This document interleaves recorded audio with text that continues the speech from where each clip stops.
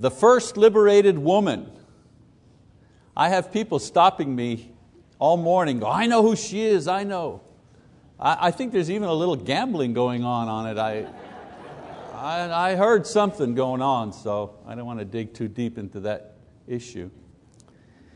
One of the strongest influences in our society today has been the effect of the women's liberation movement. Now, it started as a political liberation effort to gain women the right to vote at the turn of the last, not this century, but at the turn of the last century, evolved into a conscious national effort to raise the social and financial and legal positions of women in this nation and around the world. I guess that kind of summarizes, if you wish, this idea. In its best efforts, this movement has won important battles in securing equal and fair treatment for women who have in many cases been marginalized or abused because of their gender, and that's wrong. Now, in its more fanatical form, many women's rights activists have created a kind of a reverse discrimination by making men the enemy and polarizing the genders instead of bringing people together. And we know that this is not a harangue against the women's movement, it's just history. That's how it's kind of played out in our society. Now, the sad result in society today is that women who have made great strides in improving their status and independence have also inherited a lot of the more negative traits of the men that they desired liberation from 50 years ago. For example, there is a rise of bad habits in women that used to be associated primarily with men.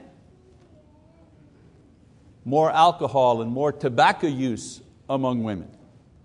More women are suffering from traditionally male illnesses like heart disease, ulcers. That used to be in man's domain. Men are the ones that keeled over at 50 from a heart attack. Men are the ones that had the ulcers, the majority. Competition with men have left many women with the task of having their first child much later in life. Just saw something on TV last night, a report about that. And because of this, they're increasing the risk factor of having children later in life, and of course, decreasing the size of the American family. Women's successes in the workplace and other traditional areas of male dominance has had an effect on the home. The rise in the percentage of divorce and juvenile delinquency has followed the rise in the percentage of women who choose careers outside the home. Now, again, don't get me wrong, Mother's Day. Are you kidding me? He's going to attack women on Mother's Day? This is not a criticism of working women. My mom was a working woman. Most women who work outside the home do so because they have to. But the statistics show that when they do, something's got to give. And usually it's the home that gives. So this sermon, as I say, is not about working women. It's not a polemic against liberated women. The thinking in the last few decades has been that if a woman was free to compete, if she was free to be independent, if she was free from the dominance of men, she would be liberated, she would experience freedom, and there would be nothing but positive results. Well, our society is beginning to sober up and realize that equal pay does not necessarily equal freedom. Does not necessarily equal good things. In the end, the women's movement will realize that they've made the same mistakes that men have made, and hopefully will begin to search for meaning and direction in different areas of life. When that time comes, I would encourage them to look carefully at the first truly liberated woman and how she came to be this way. Everybody's thinking, okay, what's the name? Well, I'm sorry, I can't give you a name. I can't give you a name because her name is unknown. Nobody knows her name. But her act, this first liberated woman, her action remains forever. And I'm talking about the woman who washed Jesus' feet and dried them with her hair. She's the one I'm talking about. She's the one I refer to as the first liberated woman. Now there are several stories where women approach Jesus in order to anoint Him. Each of the gospel writers mention an incident where a woman approaches Jesus in this way. In reality, there were two different women who did this, and they did it at different times. One incident occurred at Simon the leper's house where Jesus was eating. This was just before the final Passover dinner Jesus was going to have with His apostles. The apostles were there as well as Lazarus and others. Mary and Martha were present serving food. And at some point Mary brought out expensive perfumed oil and anointed Jesus' head and His feet and then dried His feet with her hair. This caused a dispute among the disciples, especially Judas, who thought that this was like a big waste of money. Jesus explained that what was being done by Mary to Him was done in order to prepare Him for His burial, and that Mary's act would become part of the gospel and thus immortal. And this particular incident is described in various detail by three gospel writers, Matthew in Matthew 26:6, Mark in Mark 14:3, and John in John chapter 12, beginning in verse 1 to 8. Each of these tell the same story, about Mary doing this to Jesus, but they give different information about it.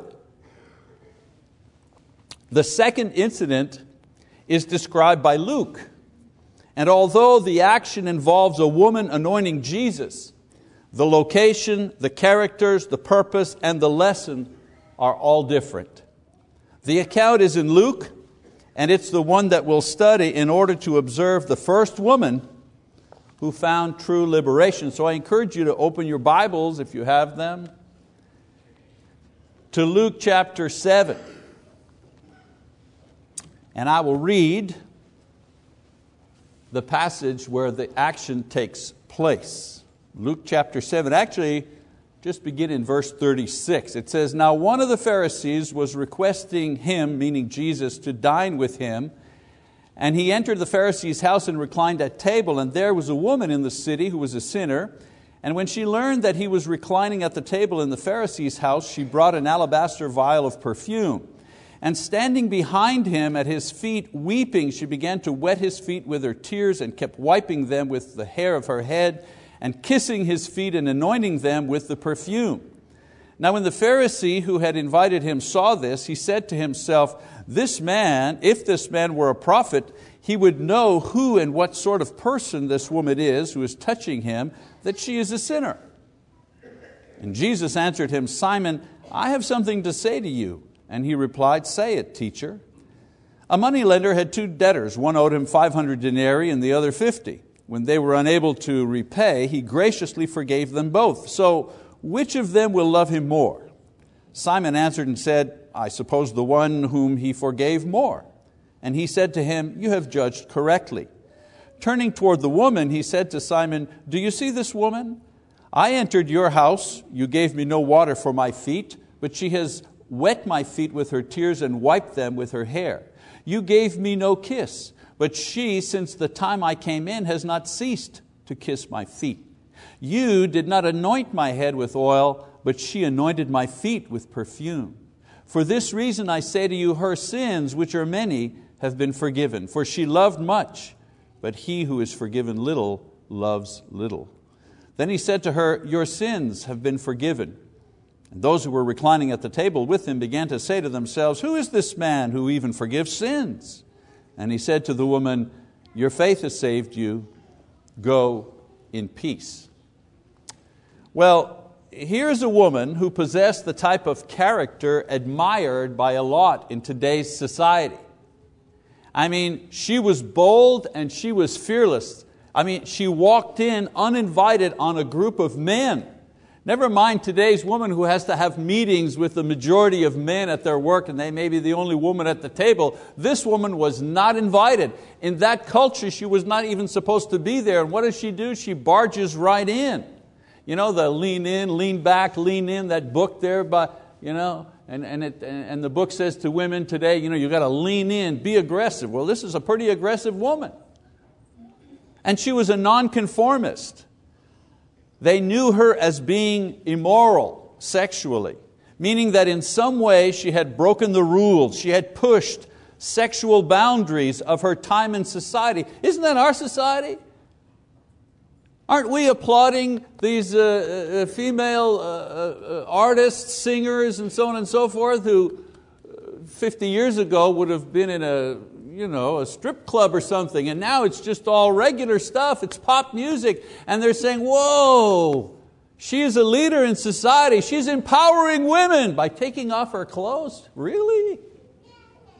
Really? So this woman was that kind of woman. She pushed the boundaries of her time in society. Maybe it was adultery. Maybe she was simply sexually active as a single person. Maybe she was a lesbian. Who knows? And she was successful. I mean, the expensive perfume was not available to the common person. Certainly not to the common woman. But she had an entire vial of it.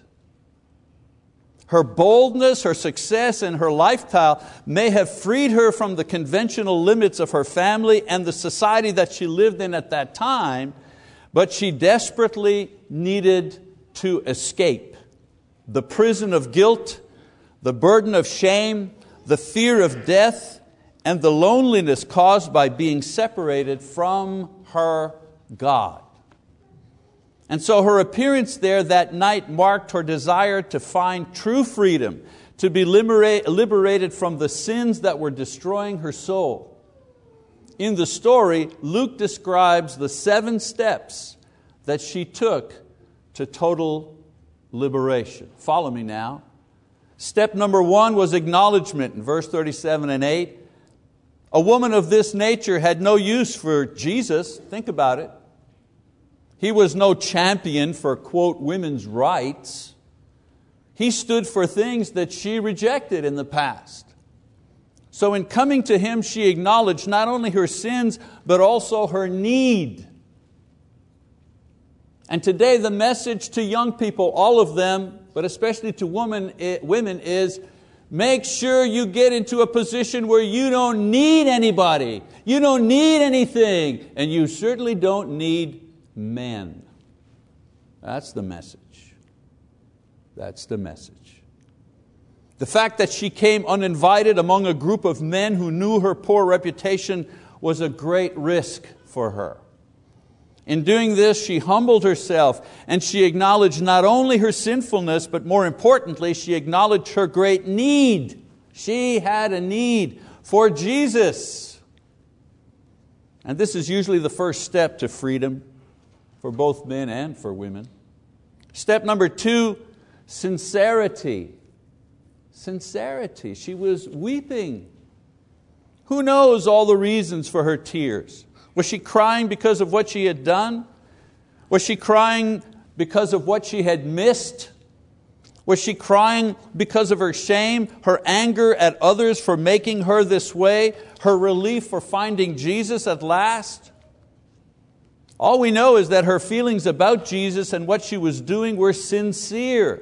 This was no preset, no automatic response to a specific command. This was a spontaneous act on the part of a contrite sinner before the one who could and who would accept her and save her. You know, sincerity does not eliminate the need to obey. But obedience without sincerity is not true obedience anyways. We know that, don't we? Even with our kids, brothers and sisters fighting with each other, fussing with each other, they cross the line, they say something nasty or they hit or something like that, and as parents we say, hey, you apologize to your sister. And you get, yeah, okay, I'm sorry.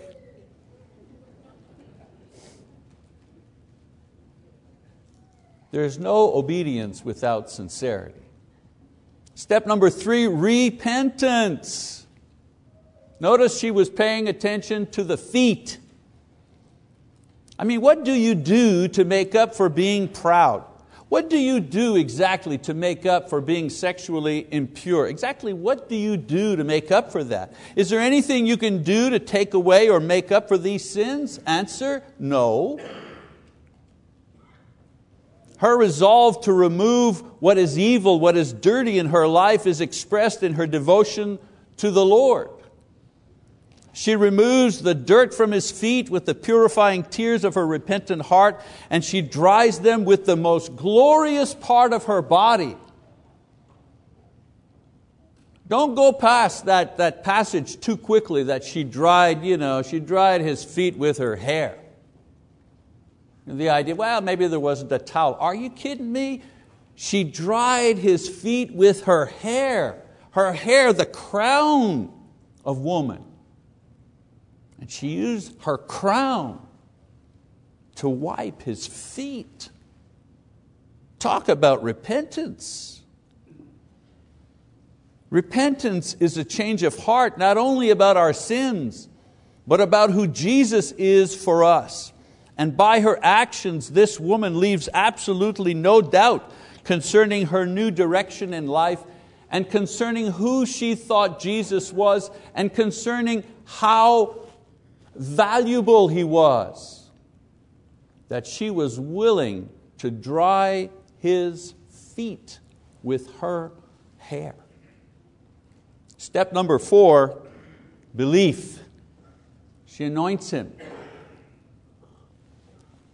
Now you need to understand the anointing of the feet with costly perfume signifies an honor, an elevation of this person. I guess we understand better if we knew what the custom was. The custom required a polite washing of the feet for the guest, usually done by the youngest slave, and perhaps a single drop of oil on the head as a sign of welcome to an honored guest. It was a polite ritual. Like somebody comes to your house and you say, can I take your coat? And so on and so forth. If they remove their shoes, can I provide some slippers? A polite thing to do. But to break open an expensive vial of perfume to anoint the feet was an act of high honor, even worship. Her previous acts of washing and wiping showed that she recognized who she was. In kissing and especially anointing the feet, she demonstrated that she also knew and believed who Jesus was. Step number 5, forgiveness. In Mark 2 verse 10, Jesus says to the scribes who doubted His power to forgive sins, but in order that you may know that the Son of Man has authority on earth to forgive sins, and He tells the paralytic to get up and walk, the idea being, hey, if I can do this miracle, I can do this other thing. If I can tell this guy to get up and walk who never walked, then if I tell you your sins are forgiven, they're forgiven. That's the idea. Whether it was by circumcision or sacrifice, later on by the baptism of John, or in the end by the baptism of Jesus, forgiveness has always been associated with and possible because of Jesus. While He was on earth in human form, He offered forgiveness directly to people who came to Him personally in faith. The paralytic, the story I just told, or the thief on the cross, and of course this woman who washes His feet, it just tells her your sins are forgiven. He had that power. She came believing not only in who He was, but also believing in what He could do for her. And by their complaints, it was obvious that the other guests neither believed in who Jesus was, nor did they recognize what He could do for them. And so He tells a parable about two people forgiven for big and little debts to show that their self-righteousness was their main stumbling block in coming to Him. The woman, on the other hand, saw what she was, recognized what her need was, recognized that He had the power to take care of what she needed. She could see very clearly who Jesus was and what He could do for her. Step number 6, assurance. If they had a song written then, in the first century, I am sure the woman would be singing, blessed assurance, Jesus is mine. I think that's Fanny J. Crosby, if I'm not mistaken. But if Fanny J. Crosby lived in those days and wrote that song, this woman here would have been walking out the door singing that song. Blessed assurance, Jesus is mine. Think about this just for a second, will you? All of you people, who feel guilty sometimes, those of you who are Christians, you've been a Christian 5 years, 20 years, 30, 50 years, and still have these feelings of guilt, and am I going to make it, am I good enough, and all that business. Imagine to have the Lord Himself say directly to you in person that you are saved. Imagine that. Imagine the Lord Himself looks at you and He says, hey, I know you, I know what you're about, and I know everything you've ever thought and everything you've ever done. I know it. And you're okay. You're okay. You're going to be with me. Don't worry about it. That woman got that kind of assurance. What a joy. What great confidence and assurance as she continued in her life. Because Jesus thought differently of her. Jesus forgave her, but all those other people who would tell her, you're no good, you're not good enough. Are you kidding me? The stuff you did in the past? And you think you're okay with God? No way. Woof. She could simply think back and say, wait a minute, the Lord Himself told me that I was okay. All that bad stuff back there, He said it was okay. He took care of it. So every time she doubted, every time she fell, these words of Jesus would return to her, reassuring her that her salvation was absolutely sure. And we have the same words, don't we? We can't hear them with our ears, but we can read them with our eyes. And then finally, seventh step to liberation is peace. Peace. Her life, regardless of how successful, how liberated, how independent, had not brought her peace. In 35 years of ministry, I've done a lot of counseling, and I've done a lot of counseling, more counseling with rich people and wealthy people than poor ones. I rarely have very poor people that come to me and say, I need a little time to talk with you. And they come in and they talk about their angst, or their stress, or their depression, or their uncertainty. That's not poor people who come to talk about that. It's middle class people, as Kevin was saying, who've got 3 cars in the garage and a boat and a 4x4 or whatever it is, and they got all this stuff, and yet I'm not feeling so good. I'm stressed. I don't even know if I'm going to make it. She found out that nothing in this world, whether it was a change in status or wealth, could produce the peace of mind that she needed. The great advantage that those who try to change things, those who break down barriers, find out is that their new worlds are very much like their old worlds. when you look for peace in those places. This person walked away a free woman, free from her fear, free from shame, free from guilt, free from the chains that would keep her in this world, and finally liberated to become her true self in the image of God by the power of faith and forgiveness through Jesus Christ. Brothers and sisters, that's liberation. And in this world, the message is simply to be liberated into something that will ultimately enslave you. There's so much emphasis and effort made to gain freedom in this world. And yet, whenever nations or groups, even genders, reach a new level of freedom, they always realize that freedom in this world is just an illusion.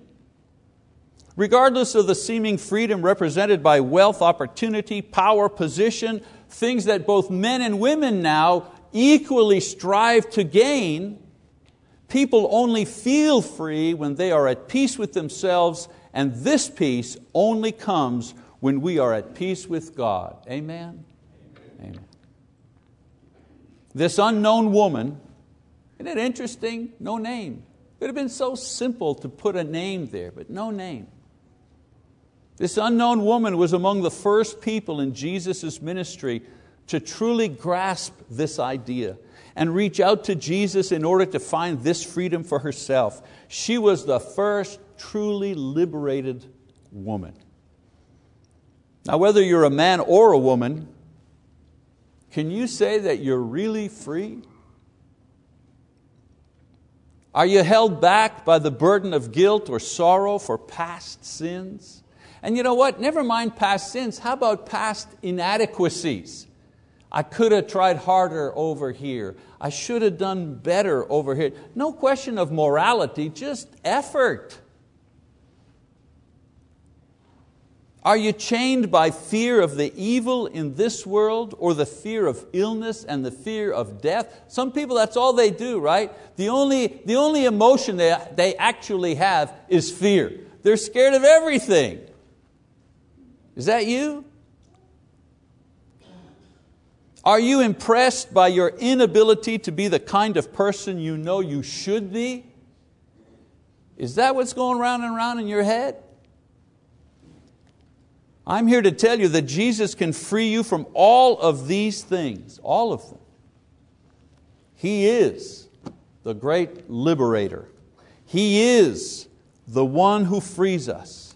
He is the one who removes our obstacles, and He does it with His cross and His power and His word and His Spirit.